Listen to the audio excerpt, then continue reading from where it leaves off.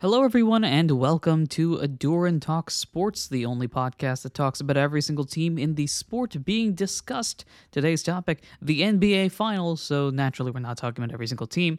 I am your host, Andrew, or Aduran himself, getting ready to discuss the Game 3 matchup and my expectations for Game 4 in a few days.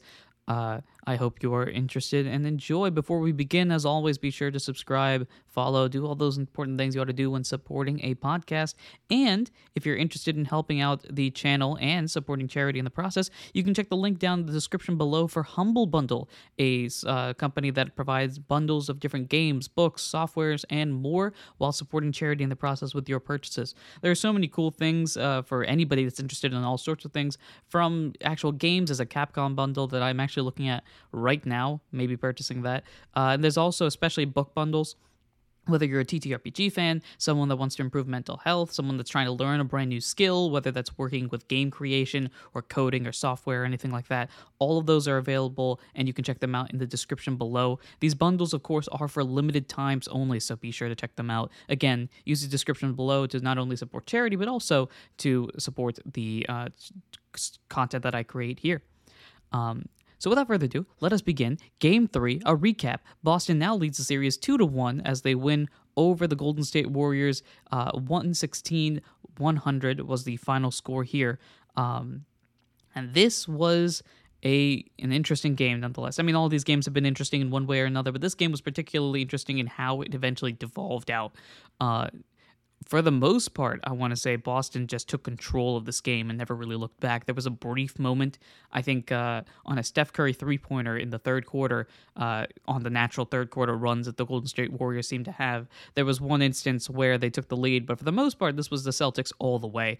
And that kind of just emphasized the styles of play that the Celtics have been working with compared to the Warriors. Before we begin actually going into an in-depth look at the game, let's look at the game scores themselves. The highlight on the Warriors side, obviously Steph Curry, as usual, doing Steph Curry and things.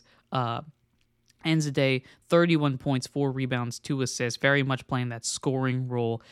Goes 12 for 22 field goal range, 6 for 11 from 3, made his only free throw and was able to lead the team there. Glad to see Klay Thompson back on Klay Thompson-like games. Ends up with 25 points, 5 of 13 from 3-point range, and 7 of 17 overall. That's definitely much better than what he's been playing with the couple games that we've seen so far. Better statistically and everything. Ends up with a 25, 3-3 stat line. I'm fascinated by one more person I want to shout out here as well. Andrew Wiggins played pretty well, all things considered. Ends up with 18 points on 7 of 16 shooting, but only 1 of 6 from 3. That might be something to work on. As if, Andrew Wiggins isn't working on three-point shooting. Ends up with a pretty heavy stat line rebounding-wise as well, 18, 7, and 2. But overall, the rebounding game, that's one thing I'm putting a note on as something that the Warriors are going to have to look out for. Those are the bright sides there. Jordan Poole, another highlight player, ends up with 10 points on 4 of 8 shooting. Otto Porter Jr. also with 6 points and 2 of 3 shooting. Those are the real main highlights. Gary Payton was out there for a few minutes but didn't play a lot. This was a very small lineup. And we've been seeing that throughout the game so far, but the Warriors really ran heavy with their small lineup. They took Looney out of the game. Looney ended up only playing 17 minutes, which I found surprising. And again, this will lead more into that rebounding discussion that we'll talk about in a bit. Those are the highlight players. One person I do want to note out, Draymond Green in the previous games has been a vocal force, if you want to consider it that way.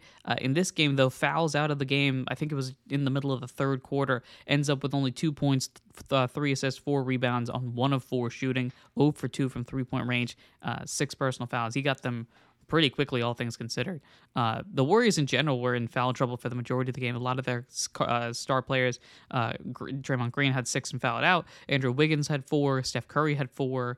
And a lot of those were collected early, so it prevented them from being able to play the aggressive style defense that I think some of them want to play. Like Curry is the type of guy that goes for steals, right? So you want to play a bit more aggressively there. Wiggins is just the big body that blocks people inside the paint and so on. But as a team overall, Warriors end up 46.2% field goal range, 37.5 from three, which isn't bad necessarily, but you'll see when we go to the Celtics where that discrepancy comes in. Speaking of, as we go over to the Celtics, highlight players on the Celtics, there's three guys that we really want to point out, and they did the first thing since Magic Johnson, Kareem Abdul-Jabbar, and who am I missing? In the 84 finals, Michael Cooper, I think it was. First time where three players on the same teams in the final has a 25, 5, and 5 stat line or better. Jason Tatum was 26, 9 assists, 6 rebounds. He played more of that playmaker role that he was playing in game number 1, and that seemed to work out well here. Jaylen Brown, most points scored for the Celtics, 27 points, 9 rebounds, 5 assists. He was definitely, you'll notice here, a lot of these players get a lot of rebounds. Marcus Smart, 24 points, 7 rebounds, 5 assists there. We want to shout out Robert Williams as well, who had 10 rebounds and 8 points, but was really playing that force on the inside, preventing any shots from going off. He had 4 blocks in this game, which was very impressive. And then Al Horford didn't shoot a lot, but made some clutch plays when he needed to. 11 points, 8 rebounds, 6 assists. The opposite of the Warriors, you'll notice the Warriors, if you look at their box score, the players that played the most are definitely the shorter players. Right, Curry's like 6'2", 6'3". Clay isn't particularly tall. Wiggins might be the tallest guy that played significant minutes here because Kevin Looney was on the bench. On the other hand, you look at Tatum, Horford, Robert Williams III, and Grant Williams and other players like this that were much taller players, much bigger players, and they took advantage of that when it needed to. As I continued to mention the rebounding thing without actually talking about the rebounding thing. Overall, as a team, the Celtics shot 48% from field goal range, 37.1 from three. So it sounds like, okay, percentage-wise, it's pretty close, which may be, but it's that significant difference at the end of the day when it comes to just number of shots made, or number of shots attempted, and then percentages from that. Warriors shot 78 shots, while the Celtics shot 89. They were able to get a lot of turnovers and score based on those as well. Percentage-wise, Tatum didn't do particularly great. I mean, 9 of 23 is let me do the math right there. Yeah, 9 of 23 is 39% from the field, 33% from three-point range, but he was still out there being a force. When you want to look at like efficiency, Jaylen Brown, Marcus Smart are your guys. Robert Williams, Horford on small attempts as well. That is the thing here. As we go into the team stats, I want to touch finally on that thing I've been avoiding all this time, the rebounding game. So Kevon Looney did not play a lot of minutes for the Warriors, and I just think back to the previous series against the Mavericks, if I'm not mistaken, where Kevon Looney was having like 20 rebounds and just being that second chance guy. That's how the Warriors feel like they do their best with. They won, if I'm not mistaken, they won the rebounding game in the previous game, which led to their successes in the previous game. I'm going to pull up those stats while I wait for a second here. But the rebounding discrepancy here, 47 rebounds for the Celtics compared to 31 for the Warriors. 15 offensive rebounds for the Celtics compared to 6 for the Warriors, and that's where the real discrepancy lies. Those second chance points are critical for both teams, but especially for the Warriors, whose only victory right now in this 2-1 series so far has been because of the mistakes that the Celtics make as opposed to the successes that the Warriors have, right? In this game, offensively, the Warriors played very well, but when you look at defensively, that's where they struggled here, and that's mainly because the Celtics were able to have those second opportunities, and that's the discrepancy there. Nearly 10 more offensive rebounds. They had a few more defensive rebounds as well, and definitely just played more. Again, when you look at turnovers, points off turnovers, nearly dead even there, despite the fact that the Warriors had more turnovers, if I'm reading this correctly. Yeah, just when looking at the previous 2 games, the Warriors in the rebounding game tied the first match. They had more offensive rebounds, which is why they played that match pretty well, especially up until the last quarter, basically. But the Celtics, the match that the Warriors have won already, rebounding game, dead heat. They were able to score a lot of points off of turnovers and be able to succeed from there. I don't think I've been reading this right, actually. I think it's flipped. But still, the way that the Celtics have been losing their games so far have been through giving up the ball. And if they don't make those mistakes, as they didn't make here, the Warriors don't really have a big avenue. So now as we look forward to Game 4, I'm interested to see a few things. First thing I want to see, what's Draymond going to do? His aggressive nature did not work in this game. It's clearly evident about that. fouled out extremely quickly, was constantly frustrated, constantly not able to get into a groove to set people up, as is Draymond's role, right? When you think about the NFL as the sport, as the main sport that I tend to know, when you think about the NFL, if the quarterback is off, the entire team is off, right? If your quarterback is inaccurate, then the wide receivers can't really do much. The running back can't do a lot, right? It turns into a lot of just handoff and let the running back do their ISO thing or build plays outside of the quarterback's control. That's where the whole argument about game managers and, is having a dominant running back really a successful team because then your quarterback doesn't look good, yada, yada, yada. That's where that argument lies from. And that's what this game turned into. It turned away from Draymond setting things up and picking and popping where he needs to be and turned more into, okay, let's just hand it off to Curry as our running back and see what he can do here, right? Or hand it off to Clay, see what he can do here, and let everybody else sort of figure out what's going on. So I understand Draymond's perspective because that is his most effective strategy in the past. I don't know if that is going to work in this series. That's number one on the Warriors side. Number two, I think Looney has to play more minutes. I know that... Actually, I don't know. This is, again, as I've mentioned repeatedly at some point in all episodes regarding the finals, I am a casual fan of basketball. I think I am a more devoted fan to the game than a standard casual, if this makes any sense. But I am fully understanding that I don't know plays, I don't know schemes, I don't know setups or anything like that.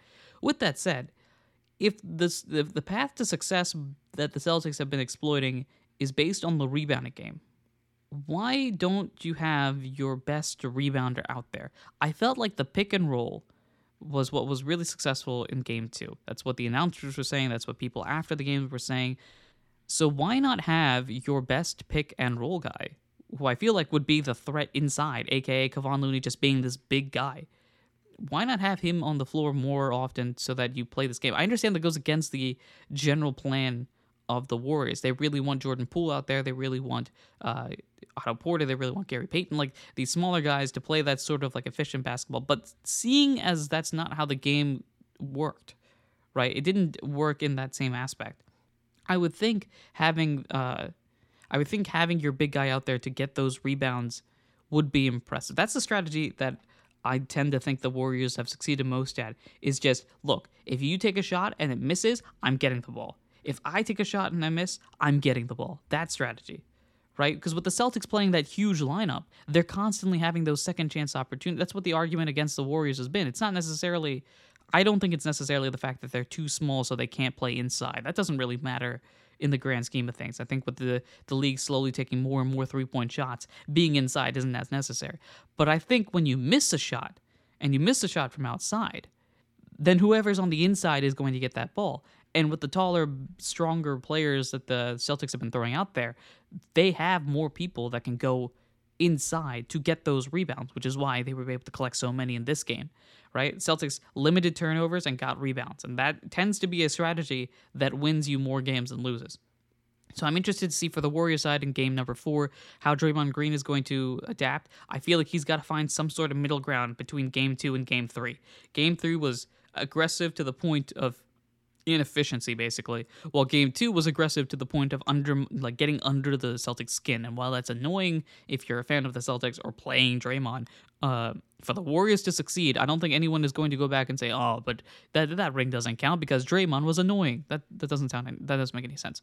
I think it's got to be some sort of boundary in between there for Draymond. I think, because I can't really see that from the avenue that I'm looking at this, and again, this is coming from a casual, but from the avenue that I'm looking through this, I think you have Kevon Looney out there more just to grab the ball more. And that leads to second chance points. For the Celtics, basically copy and paste exactly what happened in this game, right? Limiting turnovers and having Tatum and Brown both have good games at the same time. That was the argument, especially the early part of the season. I remember constantly hearing that, it looks like Tatum and Brown are deferring to each other as whose time it is, right? One of them will stand on the side while the other one does some ISO play, takes a shot, and then they'll switch back and forth every now and then. But if they can have plays like this, games like this, where one of these two players decides to be more of the playmaker role and still collecting their points, while the other one decides to be that scoring role, that's exactly what it worked here. You can see in the stat breakdown, if you flip assists and rebounds, they're almost identical. So they had nearly the same number of points. Tatum played the assist guy, and Brown played the rebound guy. and that seemed to work perfectly fine. They had almost exactly the same number of points. The assist rebound ratio was almost identical, and basically they were able to just play off each other, which is how the Celtics have been succeeding over the past half of the year. So I would basically copy and paste this until further notice, because the big lineup seems to be beating the Warriors, with Tatum and Brown both able to do very well. Smart on the back, just kind of like, hey, if you guys can't do it, I got this, and then does his own thing. And then Horford and Williams just being those big bodies that can collect boards at the end of the day. I'm very surprised. Horford had 6 assists. I do not remember those 6 assists, but wow. But yeah, those are the things there. One minor thing to note, late in the third quarter, I believe Steph Curry, in a little scrum trying to grab the loose ball, has, I think, Horford land on his foot, thus causing a problem. If Curry is out for any significant portion of time, then the Warriors have lost. I think that's not safe. I think that's not a bold thing to say there. If Curry is out, the Warriors cannot win. They can win games, maybe, but they cannot win the series if Curry is out. Barring Clay going back to prime Clay, Draymond going back to prime Draymond, and Jordan Poole literally becoming Steph Curry, I don't see any way that they would be able to win this. So no pressure for Curry, but I would honestly, if I was Curry, just take a nap for 48 hours and hope that heals everything. A slight exaggeration, but nevertheless. I'm worried I'm sounding low-key like one of those hot take people. I really don't like the hot take culture, just because it implies that what you've done today is more important than everything else you've ever done, which isn't true at all. But that's what I want to see here. Again, the series, by no stretch of the imagination, is out of the question, right? In the middle of the third quarter, the Warriors took the lead, despite the fact that they were down by, I think, 12 going into halftime. Despite that, at one point, Golden State, I think, took the lead in the third quarter. So it's still anyone's series, right? Despite the fact that Boston is up 2-1, still anyone's series. All I see is consistent evidence that this is going to turn into a 7-game series, and so I'm very excited for that. That is going to be a wrap up here. A little bit about Game 3, a lot of bits about Game 4, or vice versa. I'm interested to see how that's going to go. Be sure to check out the link in the description below for Humble Bundle. Highly recommend it, because it truly does help support the channel and also get you good stuff in the process. That's basically it. After these finals, I have a small project that I've been working on that might be interesting. But I do need to find out the results of this final, because it does impact the project, and that's all I will say on that. So look forward to that when the finals are over. Thank you very much for listening and watching and supporting in any way, shape, or form that you do. And until next time, everyone, take care.